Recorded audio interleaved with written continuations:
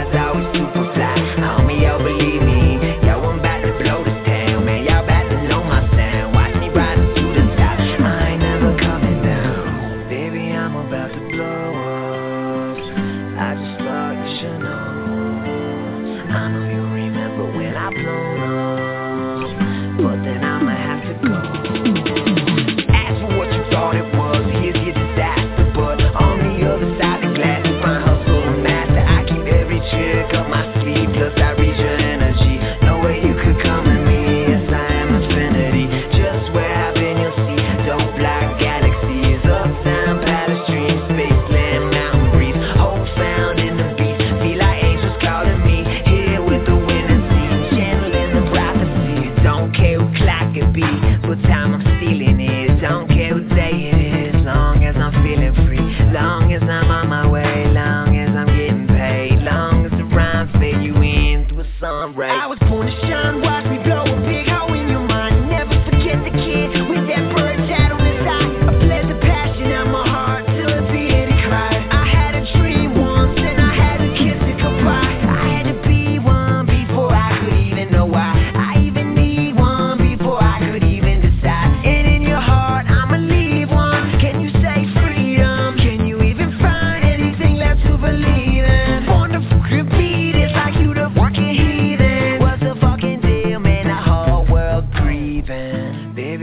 about to blow up. I just thought you should know. I know you remember when I blown up, but then I might have to go. Baby, I'm about to blow up. I just thought you should know. I know you remember when I blown up, but then I might have to go.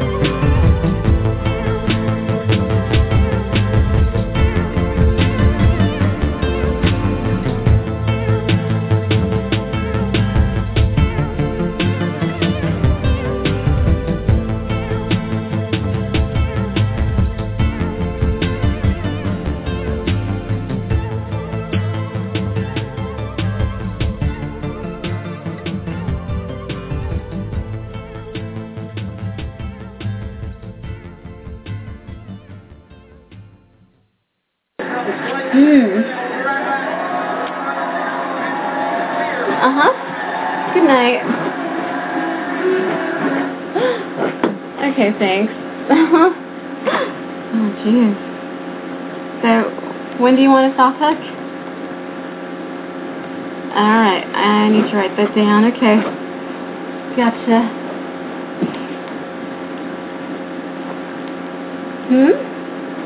I know. No problem. Really, it's no problem. I can do it. Oh, jeez. I can do it. I like saying that. So, let me set the scene here. That will entail a little background, so bear with me. I mean, really, bear with me, okay? If at any point it seems I'm rambling or long-winded, just tell yourself or, like, nudge each other and say, aw, well, bless her heart, her head blew up. Okay, the opening matinee had gone pretty well. See, and what had been a bad summer for both my friend Merritt and myself, acting in this two-woman show, had been the only shaft of light, and we'd look forward to doing it. We worked our asses off. We had an abbreviated rehearsal time, and still we felt good about it. Luckily, of course, the audience didn't know of any of this, nor were any playgoers aware of the chaos backstage, such as painting of the set beginning only at like 11 a.m. this morning. I'll confess, I was terrified that afternoon, but we got through it before an audience of 10, so onwards and upwards, right? As we dressed for the evening show, Merritt and I kidded each other, horsing around. I heard the pre-show music kick in, and I did my ritual, a quick, en el nombre del Padre, del Hijo y el Espíritu Santo. And I told myself, this will be over in a couple hours, and I can have a drink and relax. Except, this time, somehow I didn't buy it. A couple hours, get a drink, relax. I had a weird feeling that it was never going to end. Ridiculous, right? The show was going well. Merritt and I, quite frankly, were cooking. For a time, anyways. I know now that it happened sometime towards the end of Act 1. I didn't start to feel effects until, like, after intermission, and then, yeah, well, the it I'm referring to, I like to call it that time my head blew up. Not overly snappy, but it's either that or I spent 4 years in New Mexico, and all I got was this lousy brain hemorrhage. So, when we come out of intermission, and my head starts to hurt, like, terribly. And I'm still performing, pushing myself, and a very confused Merritt throughout the scene. I don't know what I'm saying. I was not really in control of what I said. My voice sounded flat and mechanical, but we went on because I didn't know how to stop. I remember the director shouting at me, not unusual for that ass, but unexpected in front of an audience, and then I heard him tell the crowd that the show was canceled. What? And then we went to the hospital. Someone asked for my cell phone to get my emergency numbers, my family, and I couldn't use my left hand.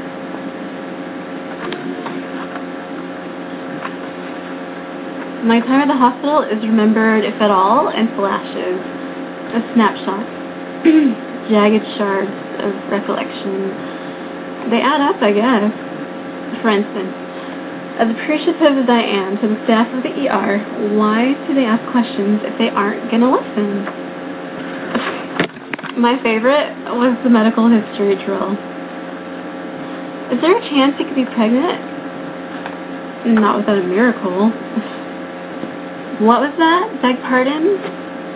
They talk in seabird, whispered, hushed tones amongst themselves. Is she pregnant? She must be pregnant. Wait, she might be. We need to know if she's pregnant. Hello? Did you notice a bright star or three wise men following me in here? Then there was the CT scan. I told them I was claustrophobic. I told them, yet they were surprised and angry when they had to pull me out and sedate me. And let me add that sedated does not equal deaf or unconscious or oblivious or stupid.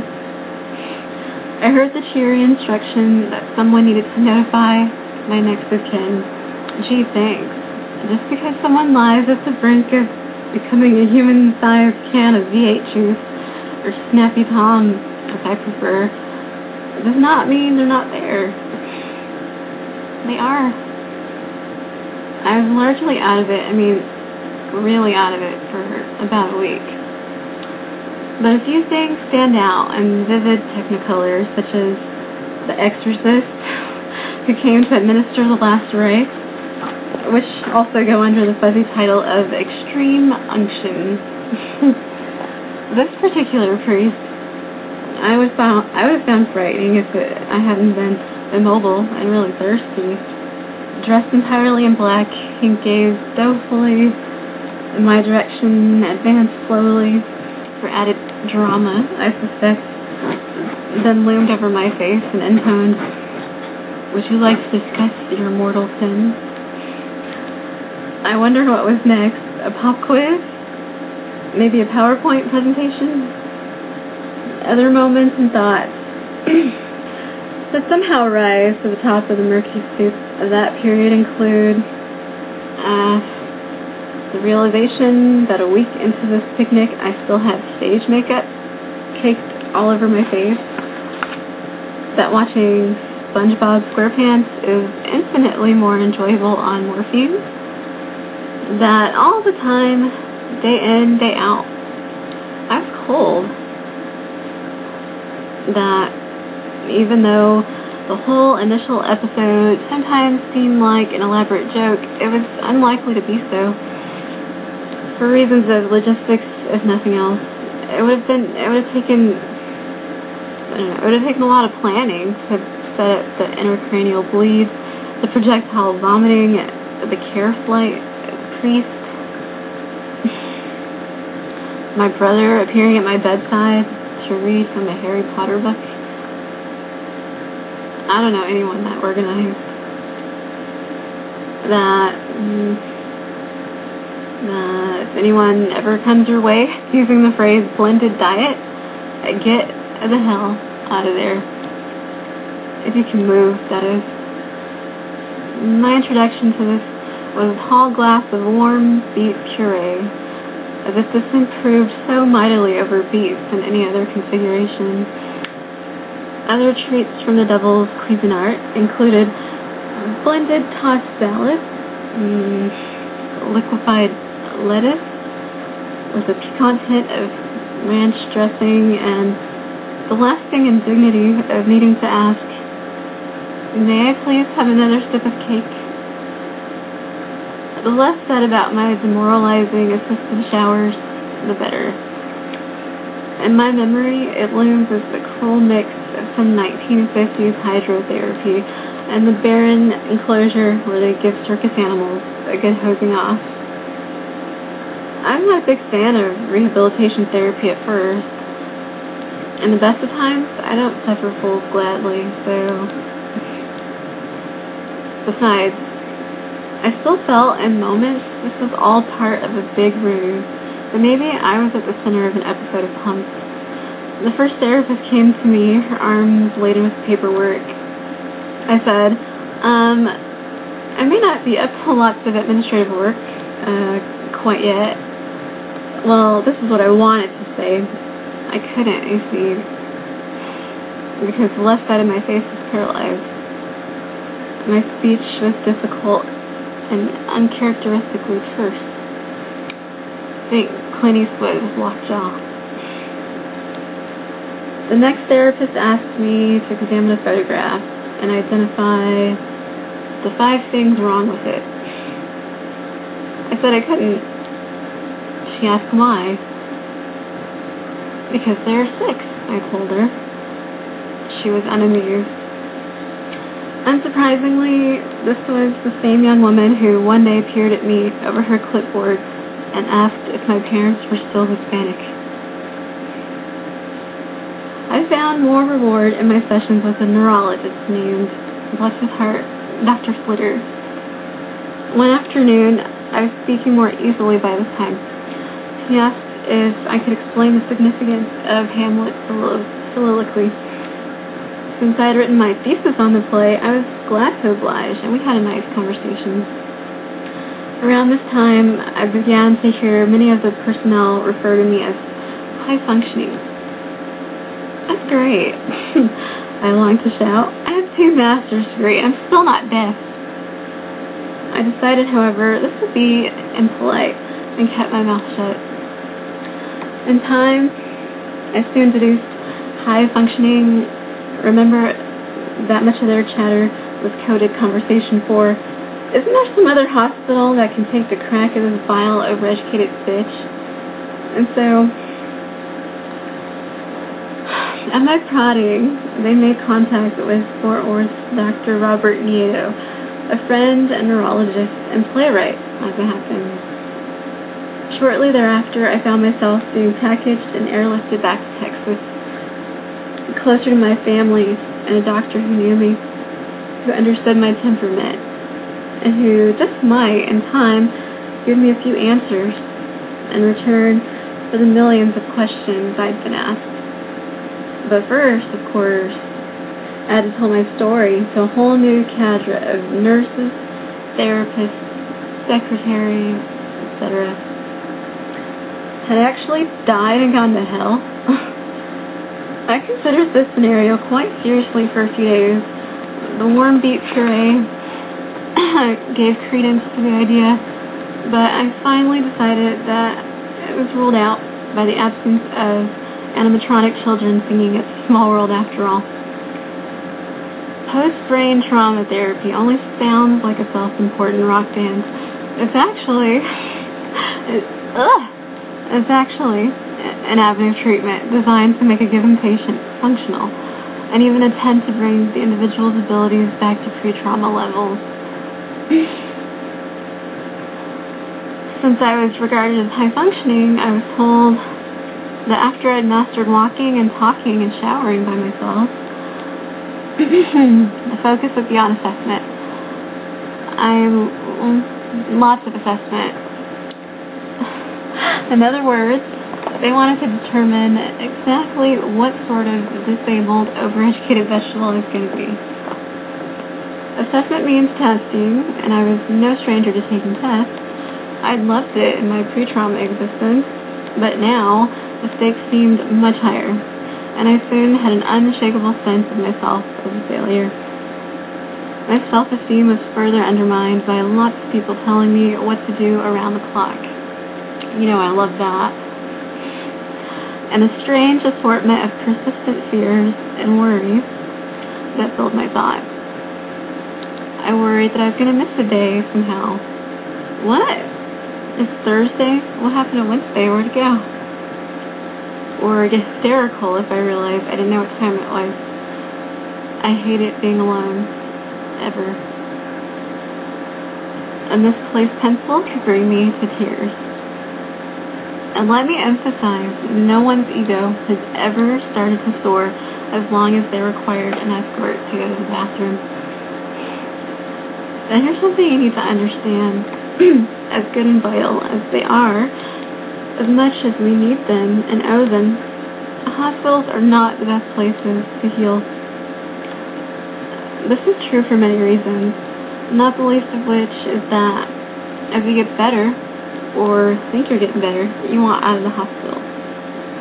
Maybe you're not ready to go rock climbing or swim the English Channel or resume your career in theoretical physics, but if you can feed yourself and construct simple sentences, you're ready to leave. And odds are, the good folks at Our Sisters of Flagging Mercy are ready for your departure too. I know a nurse who's resisted many offers of advancement and promotion and increased income, all if she leaves her work in the surgical recovery ward. This, of course, is a land of gauzy silence, where patients spend their most immediate hours after leaving the operating table comfortably mute in the pillowy bosom of noble pharmaceuticals. When asked why she turned down chances for money and positions, my friend says simply, I like my patients. What's so special about patients in surgical recovery, you ask? You're quiet. Once everyone agrees you're headed for outpatient status, things really ramp up. Therapy intensifies, and there's no time for frivolity. Every evening, when the night nurse would ask if there was anything else I needed, I'd say, yes, a vodka martini with extra olives. Tolerance for this banter ran out when everyone else in the brain trauma wing took to ordering cocktails too. Similarly, my caretaker is predictably dour when a drop in my blood pressure had dictated that I be given an IV. There's not much else we can do, she said flatly. I responded with, oh, so I guess working on those one-handed cartwheels is out of the question, huh? She considered this for a second and then asked without humor, is that what they've got you doing in therapy? Yes. Yes, it is. I'm actually not in therapy. I'm just preparing to audition for clown college. On one occasion, my therapist insisted we play catch. I'm afraid it looked more like an oddly mean-spirited game of dodgeball. Later on, she gave me the test of trying to walk the aisles in the hospital's cluttered gift shop and not bump into anything. Hell, I couldn't have done that a day of my life. Finally came the day when I was declared an outpatient. Now, unless you overestimate the magnitude of this liberation, let me emphasize that being an outpatient is rather like being on parole. The tether is short, your circumstances are limited, and lots of people have their eye on you. Still, I was free to stay in a patient friend's house.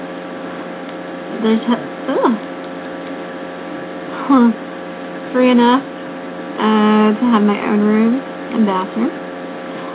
Free enough to only require the presence of a shower chair and the rented wheelchair I'm happy to report I used but a few times. Most importantly, it was only now that I realized just how fiercely determined to recover totally I really was. Finally, I was on my own and getting better. It really didn't involve jumping through hoops or pleasing someone or even trying to do enough just to shut some up. Now I was playing for keeps and playing to mate. That made all the difference. Outpatient therapy offered its own brand of hilarity, of course. I sorted screws and wing nuts in the box, and thought it not much different from a type theater class years before. There was a computer exercise entitled Tower of Hanoi. Cheery, huh? That involved stacking monkeys of various sizes atop one another until the topmost creature could reach the apple that dangled above his head. 2 questions came to mind. 1, is Hanoi renowned for its plentiful orchards? Secondly, it bothered me that the bottom monkey never got to eat. Personally, I'd never allow a group of friends to clamber on top of my head if there's nothing in it for me. I kept this opinion to myself. I did not remain silent, however, in performing a response time test, which they told me would determine if I'd ever be allowed to drive. On the wall, they projected a giant grid divided into several squares. My assignment was to press a button every time I saw a light pop up in any square. Unfortunately, they discovered I was actually trying to predict which square would light up, sort of testing the test. Tersely, they switched me to a computer exam and reminded me that my future as a driver depended on the outcome. This time, I was to stare dutifully at the screen and pound the spacebar each time I saw the letter E. I remarked that I'd driven for years and years and never, ever seen a giant E lunge into oncoming traffic. Again, they were not amused. Many of the therapeutic activities concocted for outpatients seem like bizarre hazing rituals. You know, do this stupid repetitive thing for no good reason until we decide if you're good enough. At least pledges get drunk. The first time the therapist told me we were going to attend an outing, I was really shocked. After all, I've spent a big chunk of my life in the theater and among theater people, so that verb had a very specific meaning to me. Who was going to be outed? Another patient? That seemed unnecessarily cruel. Once again, I paid the price for thinking too much. Our outing was simply a van full of brain trauma patients dispatched to the grocery to gather ingredients for next week's occupational therapy.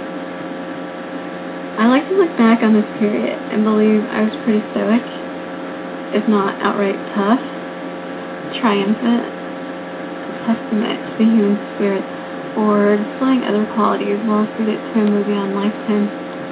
But one afternoon, after an especially rigorous battery of tests designed to improve my processing speed, I lost it.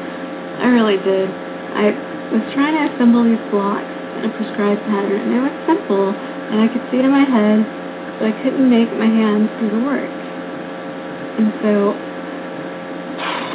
meltdown. I was sobbing all over those goddamn blocks, and the therapist, she's great.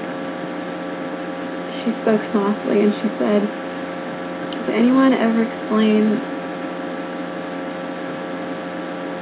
exactly what happened to you? Did they tell you?"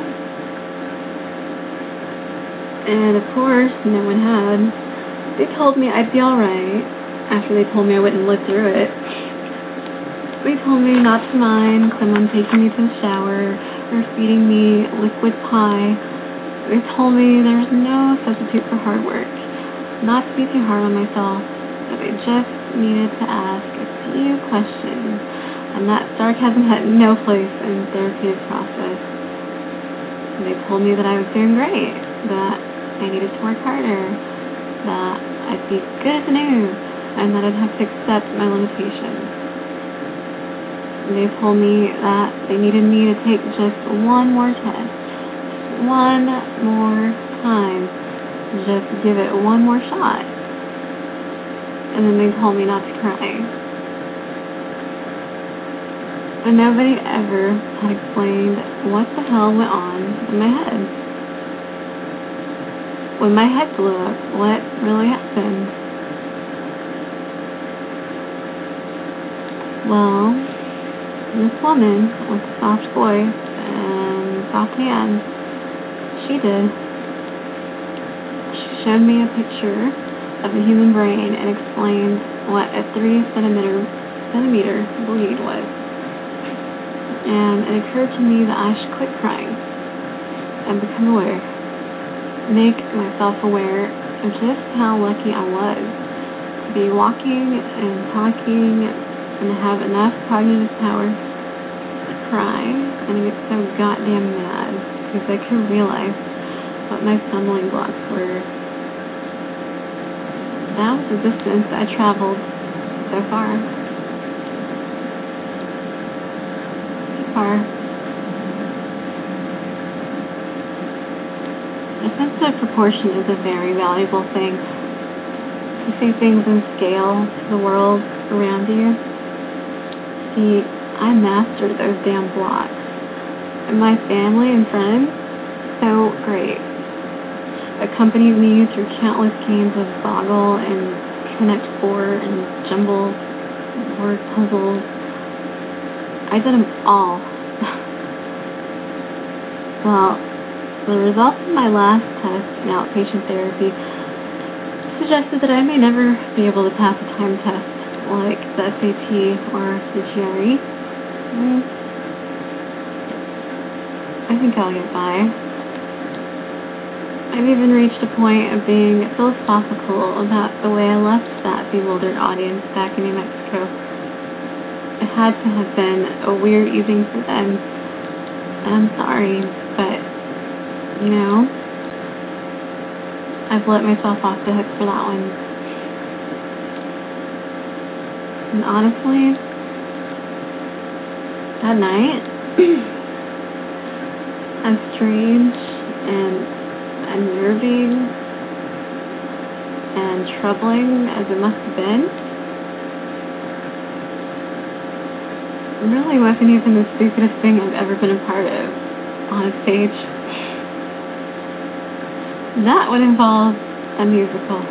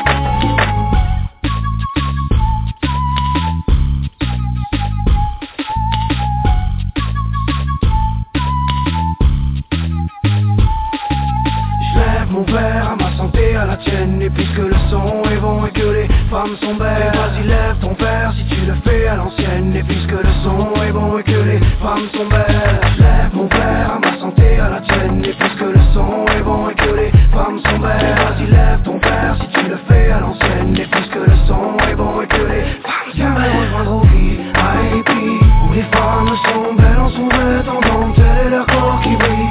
VIP, que les femmes sont belles quand elles dansent, entendent aimer leur corps qui brille. VIP, si les femmes sont belles, qu'elles dansent à l'ancienne, c'est que bel et bien on vit. VIP, dans le VIP, viens me rejoindre au VIP, où les femmes sont belles en sous-vêtements, tel est leur corps qui brille. VIP, que les femmes sont belles quand elles dansent, entendent aimer leur corps qui brille. VIP, si les femmes sont belles, qu'elles dansent à l'ancienne, c'est que bel et bien on vit. VIP, dans le VIP.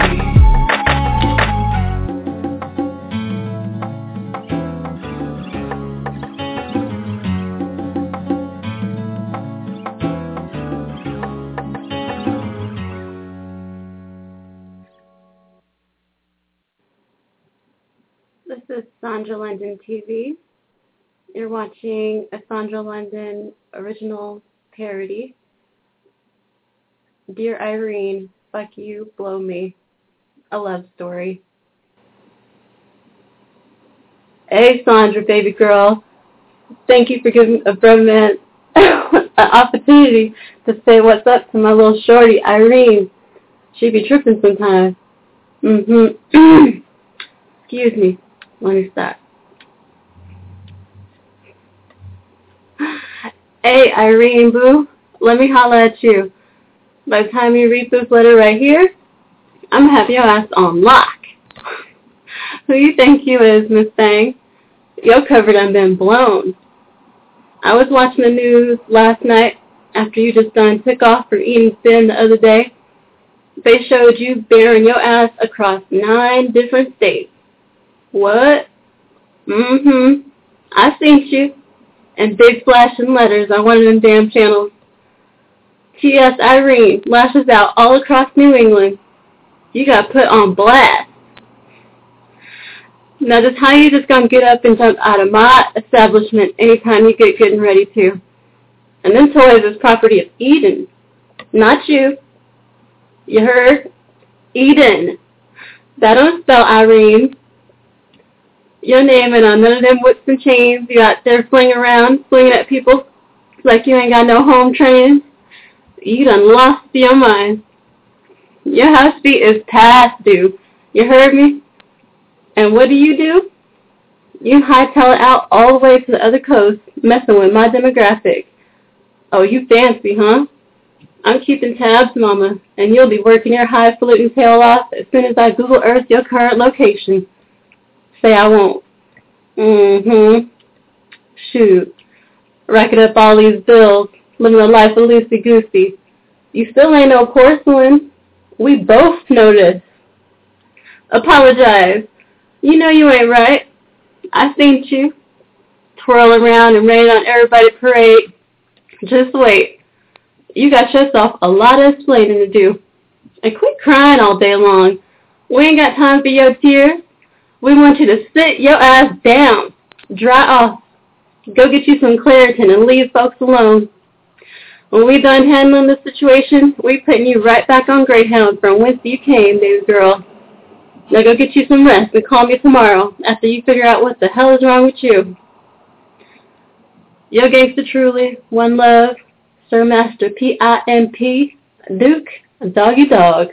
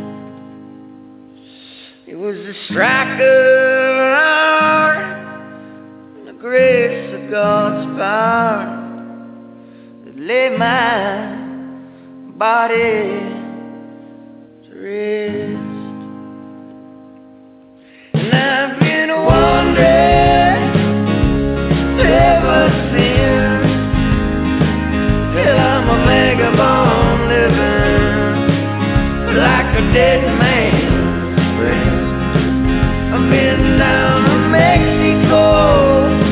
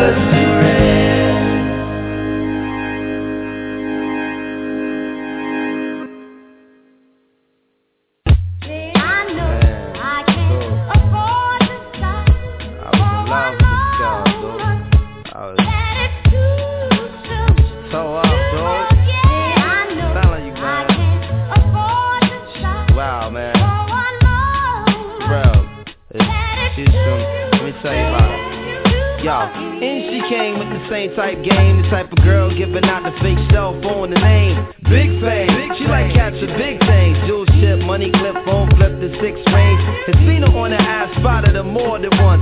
Ass so fat that you can see her from the front. She spot me like paparazzi, shot me a glance, and then Catwoman stands with the fat booty pants. Hot damn, what's your name, love? Where you came from? Neck and wrist laced up, very little makeup. The swims at the Reebok gym, tone your frame up, and sugar and spice, the only thing that you made up. I tried to play it low key, but couldn't keep it down. Asked her to dance, and she was like, yo, I'm leaving now. An hour later, sounds from Jamaica. She sipping Chris straight up, skanking while in her waist up. Scene 2. My fam throwing the jam for Reed is on the stand. Big things is in the plans. The brother Big Moon makes space for me to move in here. Yo, this my man Most, baby, let me introduce. I turn around. You was the same pretty bird who I had priorly observed, trying to play me for the herb. Shocked to sell, she couldn't get it together. I just played along and pretended I never met her. How you feeling? No, I'm fine. My name is Mons. I'm Sharice. I heard so much good about you. It's nice to finally meet.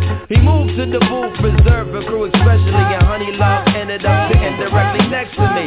I'm tight polite, but now I'm looking at her skeptically. Cause baby girl got all the right weaponry. Designer fabric, shoes and accessories. Chinky eyes, sweet voice, got me mentally. Be conversated, made her laugh, yeah, you know me, bro. Even though I know the CeeLo, she wild sweet, yo. I'm about to murk, I say peace to the family. She hop up like, how you gonna leave before you dance with me? She blew my whole head with that dude. I was like, what? I played it low though. I was like, yeah, alright, come on then, let's go. This is mad. She was so sick. I said, yo, Honey was so blazing. She was, yo, she was like Jane Kennedy, word walk. To my mother, man. She was that L, man. She take me to the dance floor and she start whispering to me. Yo, let me apologize for the other night. I know it wasn't right, but baby, you know what it's like. Some brothers don't be coming right. I understand, I'm feeling you. Besides, can I have a dance? Ain't really that original. We laughed about it, trace the arms across my shoulder blades. They playing lovers rock, I got the fold of fingers on the waist. He and my butt up like the Arizona summer song finished. And she whispered, honey, let's exchange numbers. Scene 3. We debating late night conversation in the crib, heart racing, trying to be cool and patient. She touched on my eyelids, the room fell silent. She walked away smiling, singing Gregory Isaacs like, if I don't, showing me a tan line and a tattoo, playing Sade, sweet as taboo, burning candles, all my other plans got canceled. Man, I smashed it like an Idaho potato. She called me at my jail, come now, I can't say no. Jensen tree trunks, rocking a pee from cocking her knees up. Champion lover, not ease up. 3 months, she call, I feel I'm running a fever. 6 months, I'm telling her I desperately need her. 9 months, blue light symptoms of shorty not around. I need more than to knock it down, I'm really trying to lock it down. Midnight, we hook up and go at it. Burn a slogan, let her know, sweetheart, I got to have it. She telling me commitment is something she can't manage. Wake up the next morning, she gone like it was magic. Oh, damn it. There's on Harrison, full frantic. My number one's an answer by my fly Taurus enchantress. Next week, who hit me up? I saw Sharice at the kitty club with some banging ass Asian playing Lay It Down and Lick Me Up. What? Yo.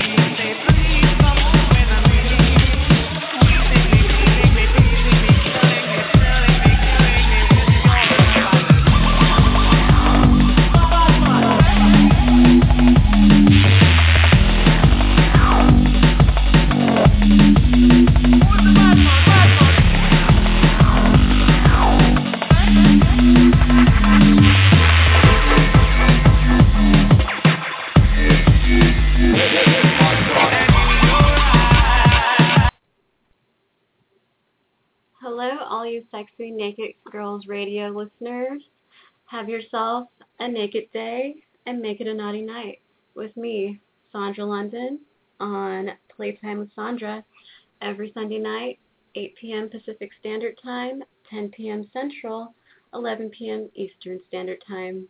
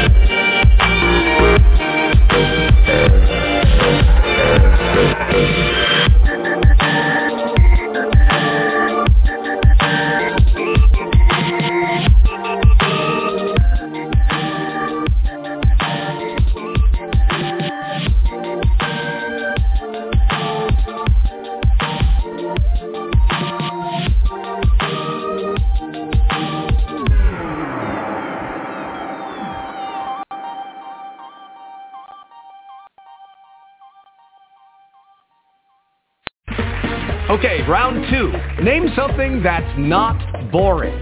A laundry? Ooh, a book club. Computer solitaire, huh? Ah, sorry, we were looking for Chumba Casino.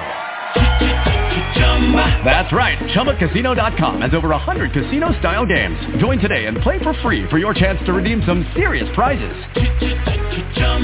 ChumbaCasino.com. No purchase necessary. Void where prohibited by law. 18+ terms and conditions apply. See website for details.